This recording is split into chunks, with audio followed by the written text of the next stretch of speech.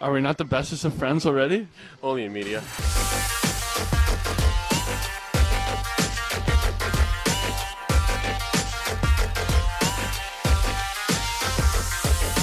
Hello, everyone, and welcome to the only podcast that's a little bit worried about its reservation at the Cambridge Red Deer Hotel right about now. It's time to do a little New Year's stargazing. Taylor, how's it going? Sorry. Oh man, that intro is amazing. Yeah, laugh Wow. through the pain. Laugh through the pain. I mean, that's where we're at. So that's just what we're gonna do.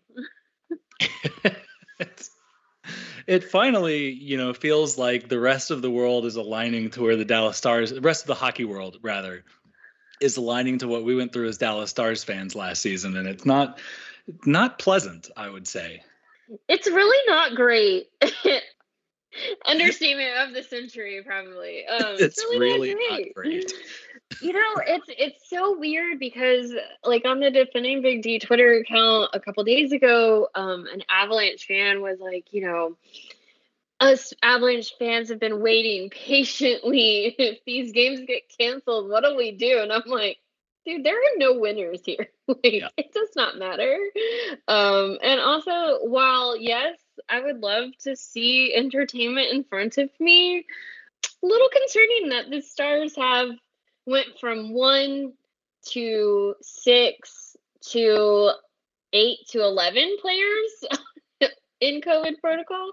And they're probably not done yet because 3 of them that they put on the COVID list on Wednesday, Ryan Suter, Jamie Benn, and whoever else it was, insert player. Oh, Luke Glendening. 2 of those guys were on the ice with the only healthy guys left. I mean, it does seem, as much as I'm all for work and hard work and all that, so it does seem like if somebody's positive, given what we know, if somebody's positive, maybe holding practice is not the way. Give it a couple of days, have the guys.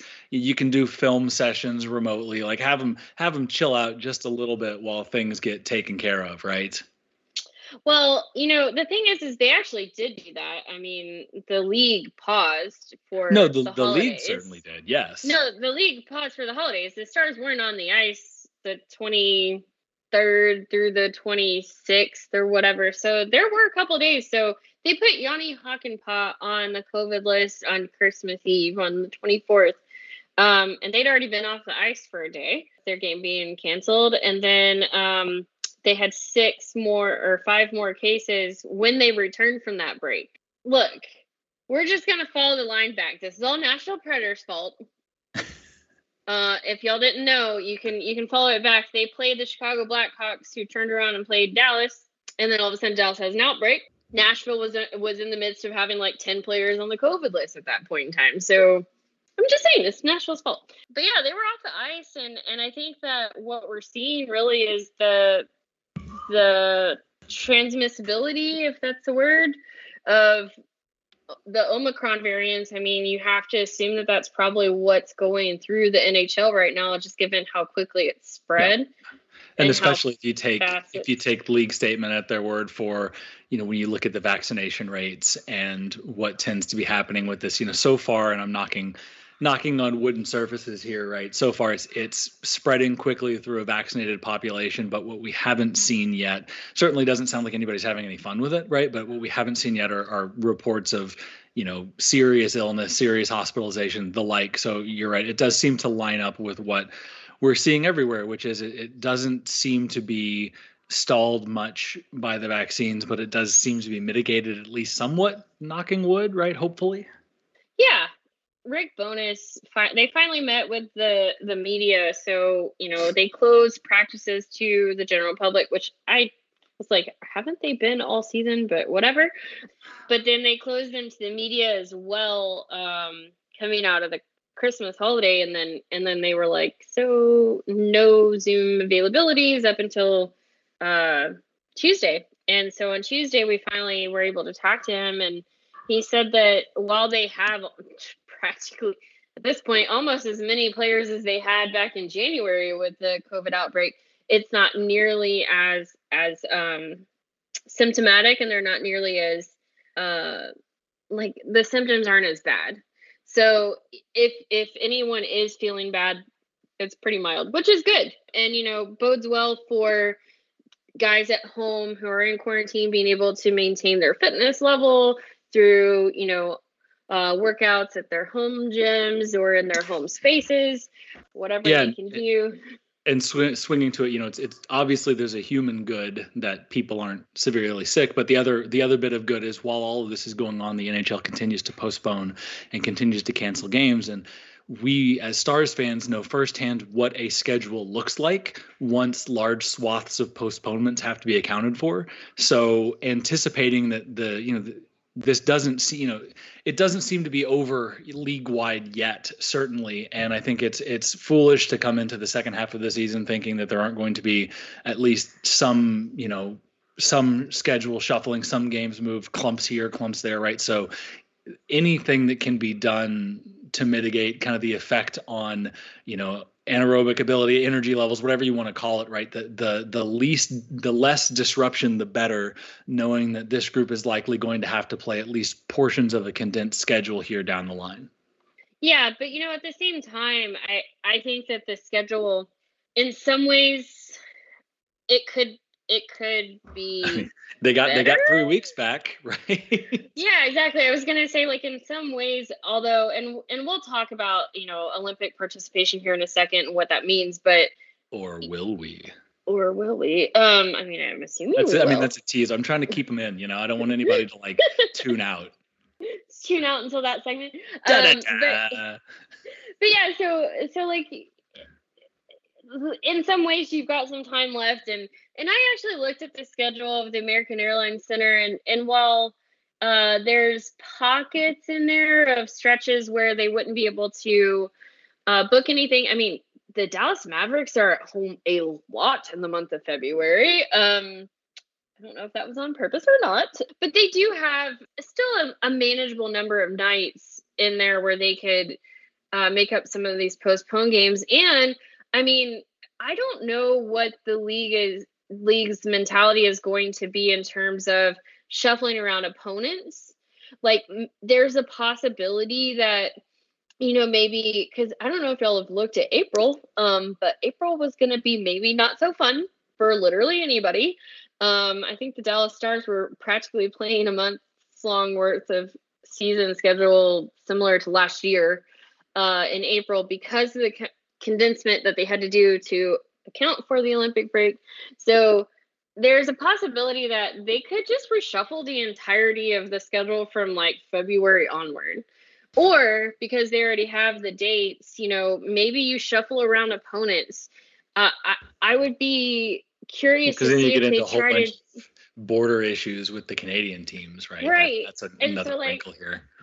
There's a game in April where Dallas is supposed to play, I believe it's Winnipeg, and I think when I actually wrote about this on the site, I said, why don't you just move that game into February and play Winnipeg 2 nights in a row at the American Airlines Center? Both of them are home games anyway. You alleviate a back-to-back in April, but also you reduce the travel and exposure of the Canadian team because they're in one place.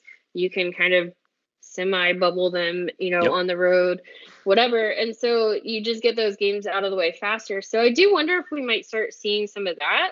I don't know until we start seeing the revised schedules come out, what the league is considering.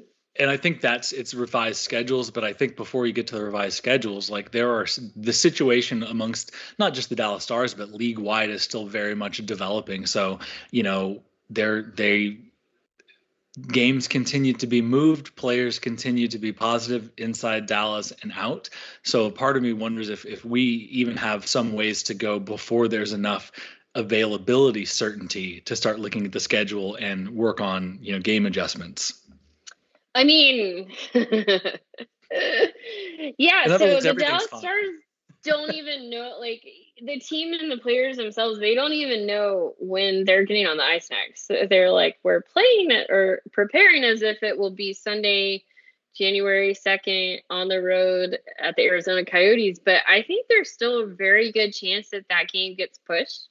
And then that would move their date back to January 6th. The first, scheduled game after that is January 6th.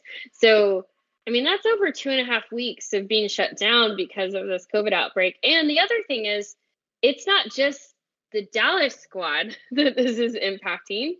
It's also the Texas squad down in the AHL. They have something like 15 players that are COVID positive right now. 15 players in the AHL's only unvaccinated player. So there we go. Yeah, so like it's a lot.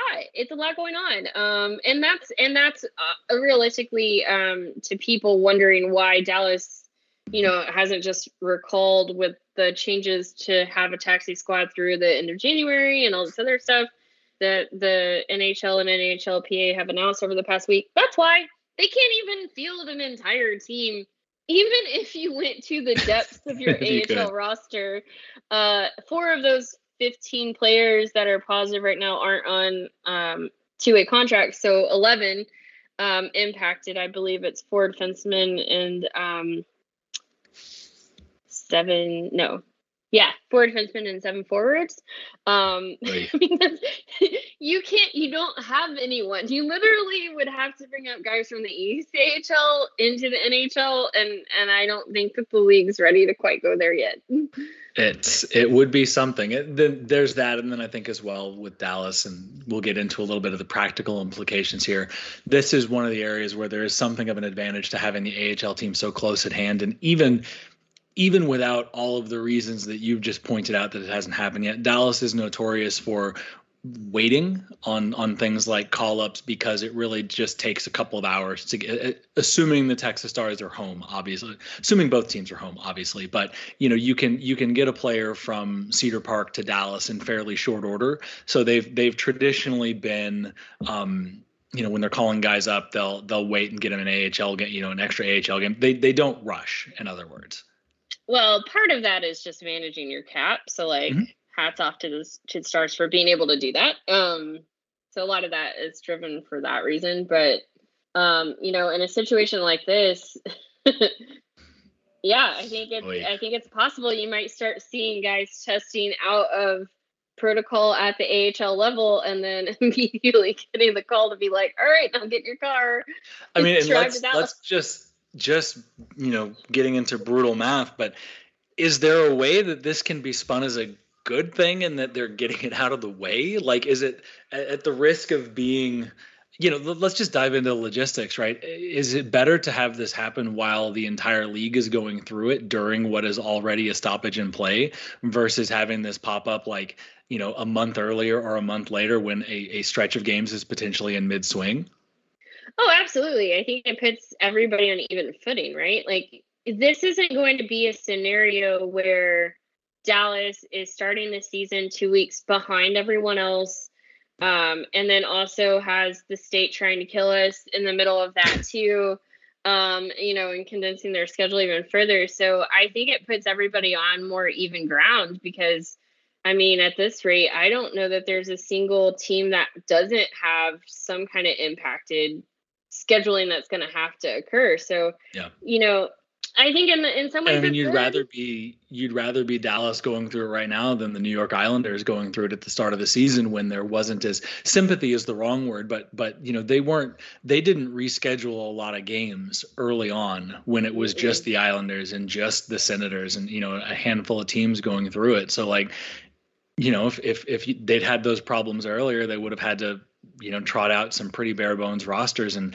at least now there's a chance that the next time they take, there could be a handful of AHL players on it, but at least the next time they take the ice, it's every possibility that they take the ice with a largely NHL complete squad.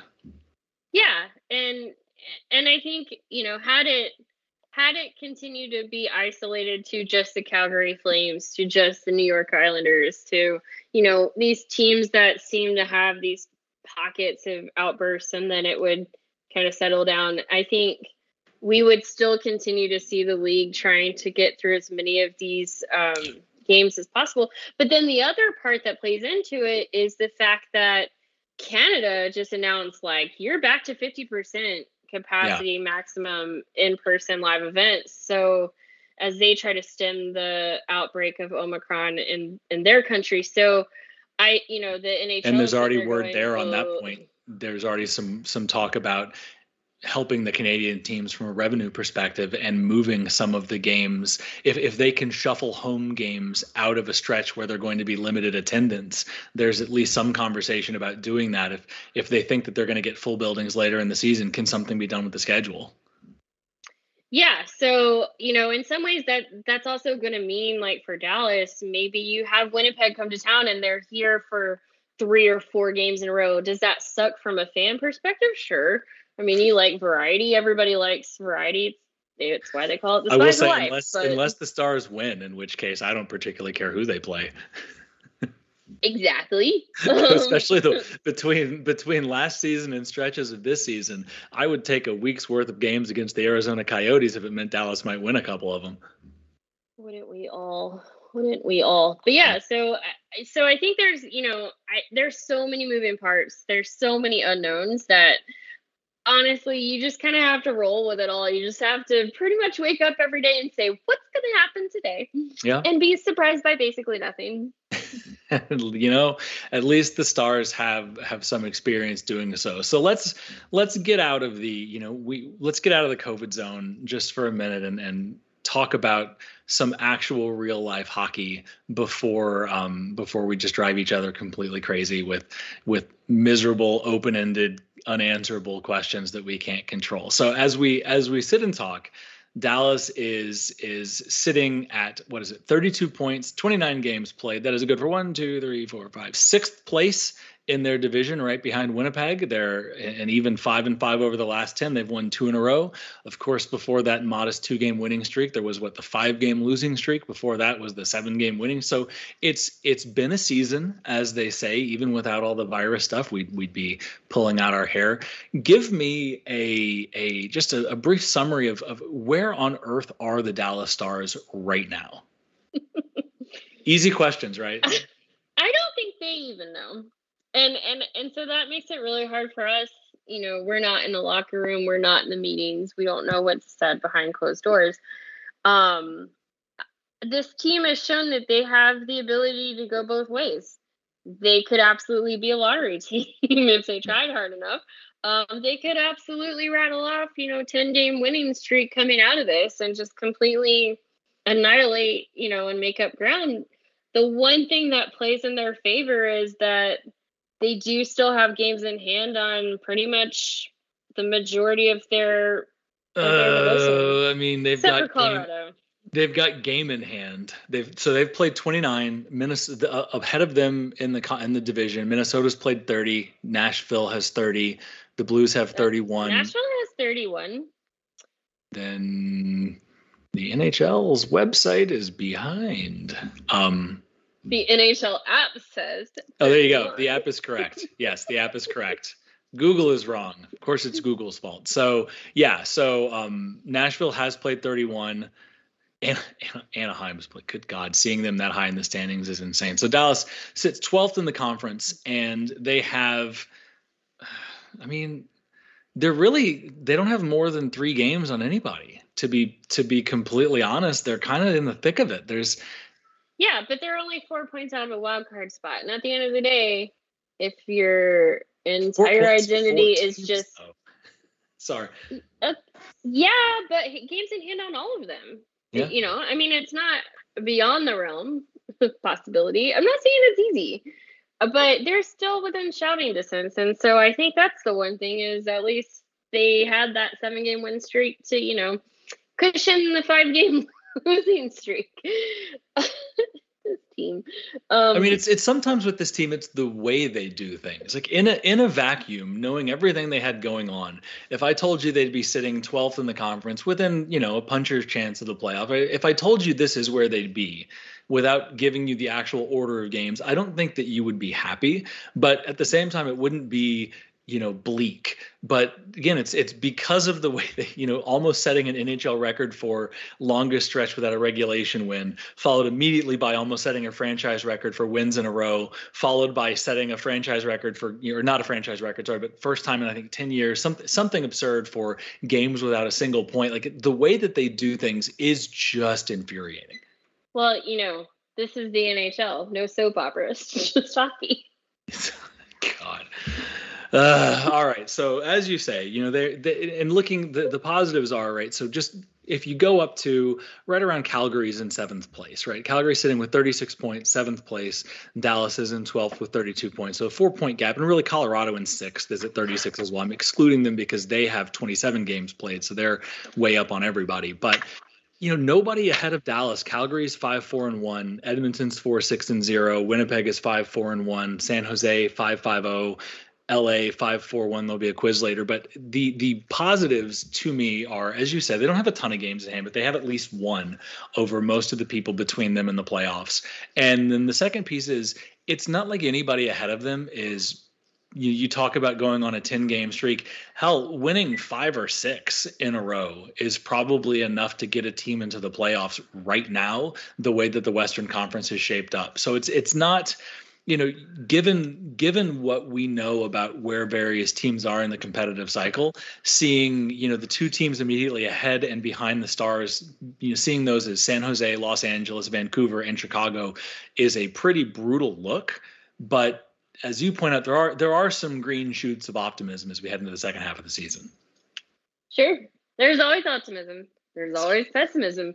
That's the, slice of life here. But the thing that I think the biggest thing for us will be to see how they come out of this COVID break and how they respond in that first game. I think that's going to tell you a lot about how this team's going to be able to be. Because on the one hand, a mid-season break for Jamie Benn, for Tyler Seguin, for Radulov, for Pavelski, and all of the other old guys on the team, elder statesmen.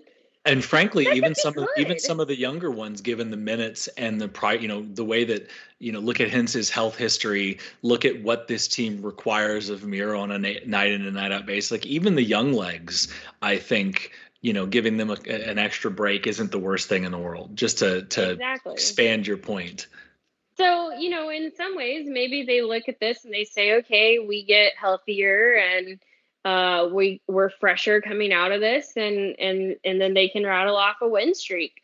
At the same time, Dallas has proven time and time again that if you give them time off, they absolutely fall flat on their faces. Yes, strong starts, with the exception of Pavelski and Sons, right? Strong starts aren't exactly this team's forte.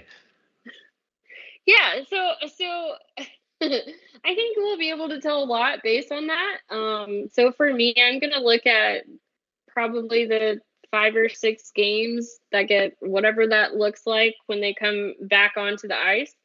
And I think it'll depend on a number of factors, but they've got to find ways to win.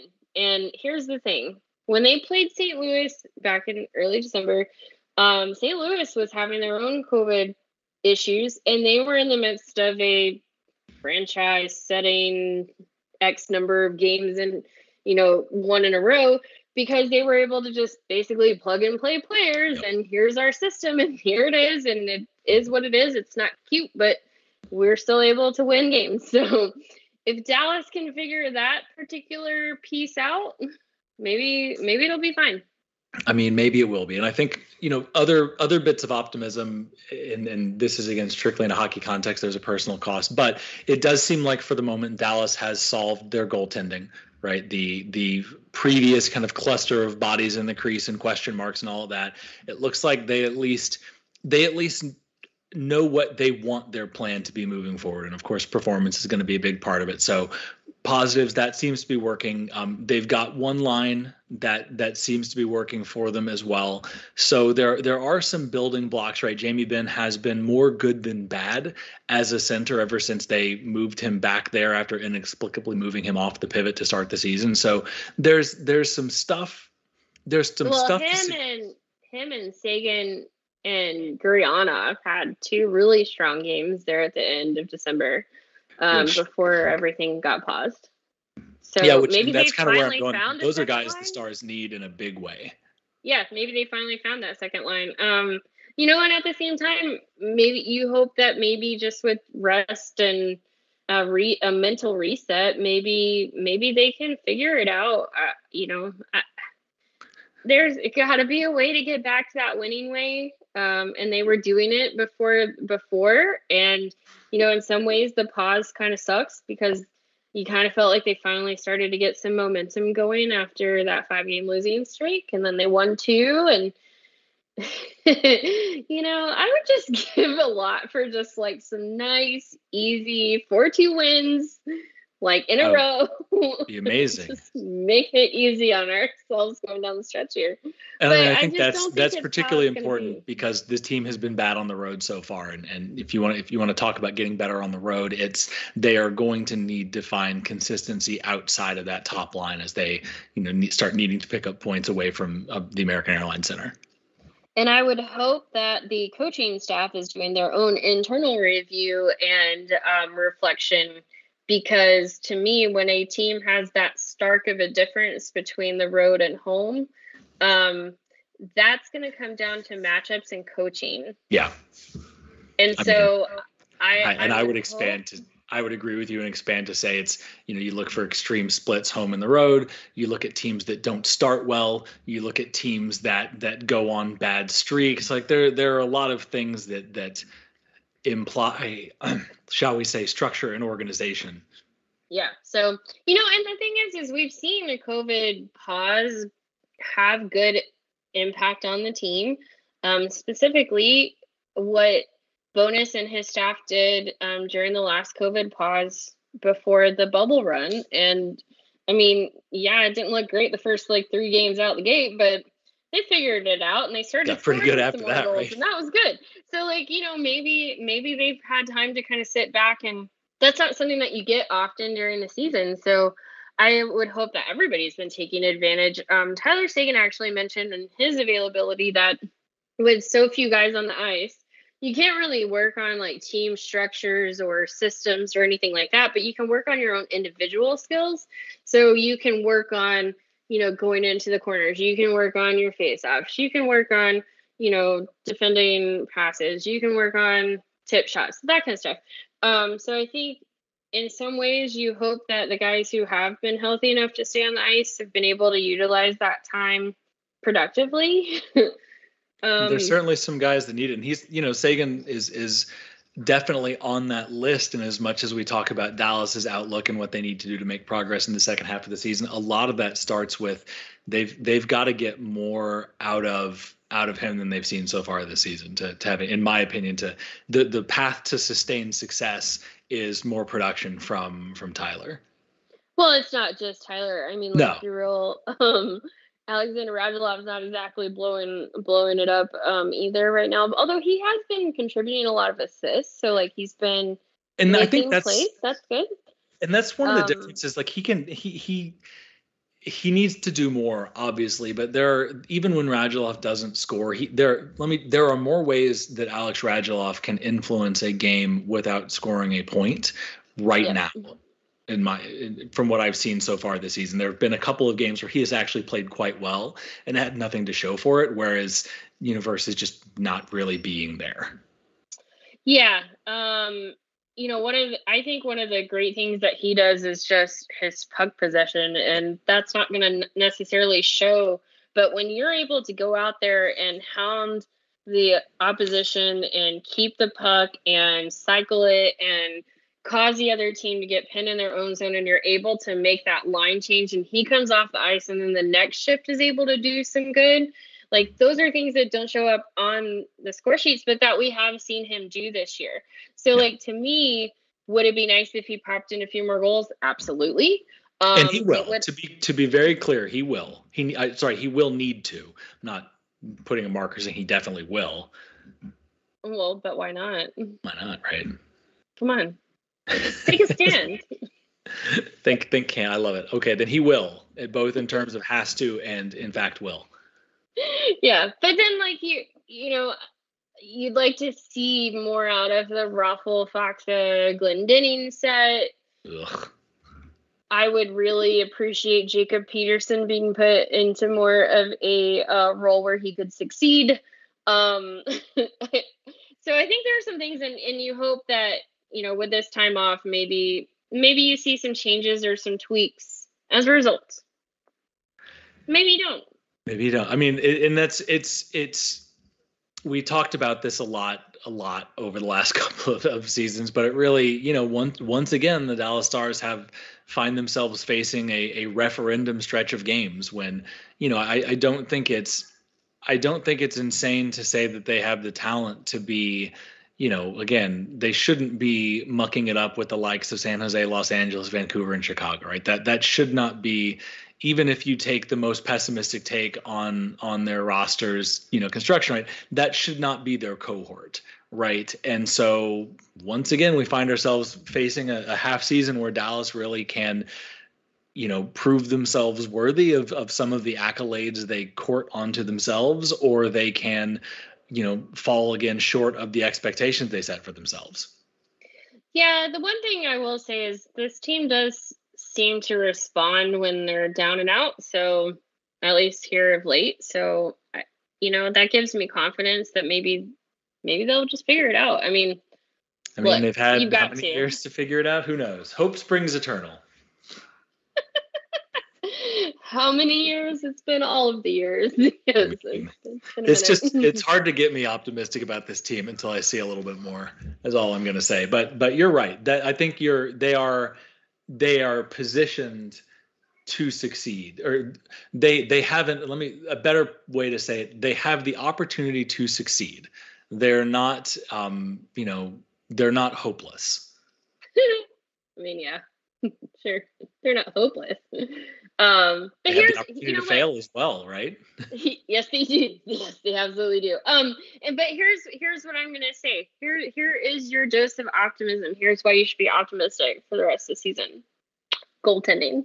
Yeah, they got it.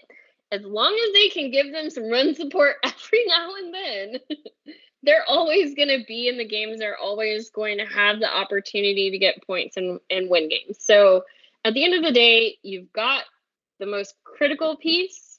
The rest of it just needs to work itself out. Well, and I would go so far as to say, so goaltending, obviously, you've also got one highly functional line, right? Pavelski, Robertson, and Cy Hintz. There we go. That's who it is. You can tell we haven't watched hockey in a minute. It's maybe I need to postpone my podcasting. But in addition to the goaltending, there is a line that, kind of the old days, right? When it was Sagan, Benn, and Spezza, followed by Sagan, Benn, and Radulov, right? They have again a security blanket unit that you can throw over the boards, and more often than not, you're going to have a good night and get a couple in the back of that, or at least get a couple of chances. So, and I'll even extend it further. Then you've got Miro, right? So you've got a bona fide number one defenseman, you've got a bona fide number one scoring line, and from all indications are you've got a pair of very good goaltenders in your crease, and those are not terrible building blocks. John Klingberg says, "Hey." I mean, results vary. Yeah, although I like that you called them adequate, like Pavelski and Sens has been one of, and by the way, I don't like that nickname. We got to do better, but it is what it is right I now. like it because of the tracksuit picture. You got a nice net here. Be a shame if some pucks got in it. They're good boys. Oh man, but yeah, they're like one of the hottest lines in the league. So to call them adequate feels maybe put a little more respect on them is all I'm saying. That's fair. That's entirely fair. They're not just adequate. They're most teams would they're the envy of almost the entire league. That line has been dynamite, has been unplayable, has been everything the Stars could possibly have dreamed of, and even more so. So I was actually reading something the other day about some of Micah's numbers and some of the stats, and Jason Robertson is presenting a very interesting challenge for some modeling and projections right now, because Jason Robertson has never been bad. And it's a very strange thing. Like a lot of, NHL models, they'll look at multiple seasons, trying to account for the peaks and the valleys and trying to get to what the player is actually doing. And then you get to Jason Robertson, who has been successful from pretty much the moment he stepped on the ice with the Dallas Stars. And it really screws up projecting his growth long term, because none of the models can assume that there will be any tail off or any trailing, which I think is kind of funny. Suck it, Dom. Indeed. So we talked quite a bit about what's good and kind of where we're hopeful and how there might be optimism. We've even skirted a little bit around some of the things this needs to improve. But before we get out of here, Taylor, I do want your thoughts around what is, in your opinion, the single biggest area that Dallas needs to improve to have a shot at climbing back into the playoff picture? I mean, they just got to find a way to get points. Even if they're going to lose, they need to figure out a way to lose better. We laugh and joke, and it feels like a million years since they went to overtime seemingly every night, but now they haven't been in a while, and like, you got to find a way to start losing better. It's the Columbus Blue Jackets model, right? If nobody can beat you in regulation, it's real hard to kill you. Exactly. So to me, I think that's the biggest thing is because they have been in a lot of very close games up into the third period. So they've just got to figure out a way to either find that tying goal and get that point, even on nights when they maybe don't deserve it, or they need to figure out a way to start defending those leads so that they don't lose the full 2 points like they did against Vegas. That started their 5-game stretch. So that's a big one, and we talked earlier about it. For me, it's you just can't assume, as good as that first line has been, you need more, right? The margins for success, the way, everything from the way that this team, their structure and their system is built, to the personnel they seem to have on the ice, like everything has such fine and such kind of tight margins. Whether it's finally finding a unit with Jamie Benn or with Tyler Seguin that can get going, whether it's finding, getting another beast mode stretch out of Jamie Benn at some point in the back half. There has to be a second unit that does more than just have a good game here and there. There needs to be a consistent secondary threat for this team to truly, make itself a force, right? And there are plenty of candidates for it. We've mentioned most of them, but they've got to find more. We just need more. Just need more because right now it's the other bit is, right, when they get a lead they're fantastic, but when they can't, they're not. They're not a great team chasing, and when you can do things matchup wise on the road to, I won't say eliminate, but mitigate the success of Pavelski's line, then they struggle. So at some point this team is going to have to win a game where they get absolutely not just a game. Sorry, at some point this team is going to have to win a stretch of games where they get absolutely nothing out of that first unit. And right now it doesn't look like they could, but it looks like they probably should be able to if you just look at the overall roster. Yep. And then the other thing I would say is maybe a secondary concern or area of opportunity is finding a way to score on the power play that doesn't involve John Klingberg. And by that, I mean, look somewhat competent as a power play unit when John Klingberg is not on the ice. So yeah, that would be the other thing I'd be looking at. Or just don't, and under no circumstances allow John Klingberg to not be a power play option on the ice for the Dallas Stars. Hint, hint, sign the man, hint, hint. Oh, yeah, that's going to be a whole other thing that we're going to have to watch. Just going down the stretch here, you do wonder, with all these games being postponed, what impact that might have on the trade deadline. Frankly, the standings as well, right? It becomes...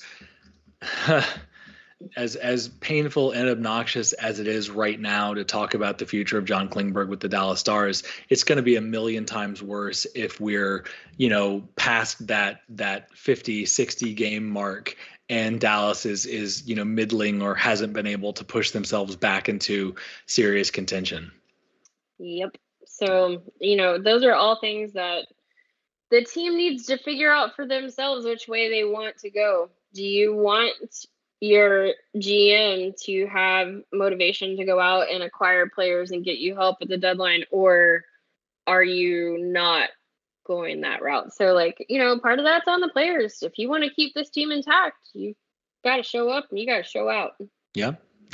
And from a management perspective, right now that you have a definitive answer on the Ben Bishop situation, right? You no longer, to a certain degree, right? This team was, and I'm sure that Jim Nill knew definitively earlier and more than any of us did. But to some degree, you had to factor in well, what if he makes it back line? And you also had to factor in Anton Hudobin and all. Now you don't. And so I think you can move if this team earns it, right, either by performing well or performing poorly, you can move a little bit more definitively to plug a hole or to acquire an asset, knowing that you're not likely to be stung on the back end by Ben Bishop's situation changing in a meaningful way, and all of a sudden you've got an extra $5 million on your cap. Yeah, it definitely does, free up some opportunities for him to be able to play with that LTIR relief, although you do wonder how much all of this COVID stuff is going to impact that cap picture. I do not envy having to be a cap expert right now in the league. I've never have, but especially now with all of these crazy rules. So you do wonder how much Jim Nell really has to play with at the deadline. But, at the same time, it's like you said, teams got to come out and they've got to show which way that wind is going to blow, so to speak. They do that by starting to put some points in the bank here. It would be nice, right? Coming out of the break, throwing some big wins together. That would be would go a long way to relaxing everybody. And I mean, like, Dallas isn't above that kind of drama. They literally do not have boring seasons. So to me, that's just the next step in the evolution of this season's storyline is a big, strong start out of the gate here. So hopefully they prove me right. And we'll see. And at this point, we don't know when they'll have the opportunity to start proving you right again. As you mentioned, the game against Arizona is the earliest they could play. It has not been moved or postponed or anything like that yet. At the same time, it's not exactly etched in stone. So we'll probably have a couple of days yet before we really know when we'll see the Dallas Stars take the ice again. And we'll probably have a few more sleepless nights before we know who the Dallas Stars taking the ice will be on that future night, whenever it might happen. So lots of questions to answer, lots of work to be done heading into the second half of the season. And we're just going to have to be flexible as fans and hope that everything works out for the best, I suppose. Yep. You just got to wake up every day and say, what are we going to do today? One foot in front of the other. Well, thank you for having a little talk. We're going to try and get another one of these together, talk some New Year's resolutions coming up. Not exactly sure when or who will be involved in that, but KT is working her magic there. Otherwise, don't forget to like us and to download us, follow us on the socials, check out the DBD site. We do read and answer questions, so if you're ever curious or want to get a topic addressed on the podcast, let us know. Any final words, Taylor? No, just everybody stay healthy. There we go. Stay healthy, and we'll see you in 2022.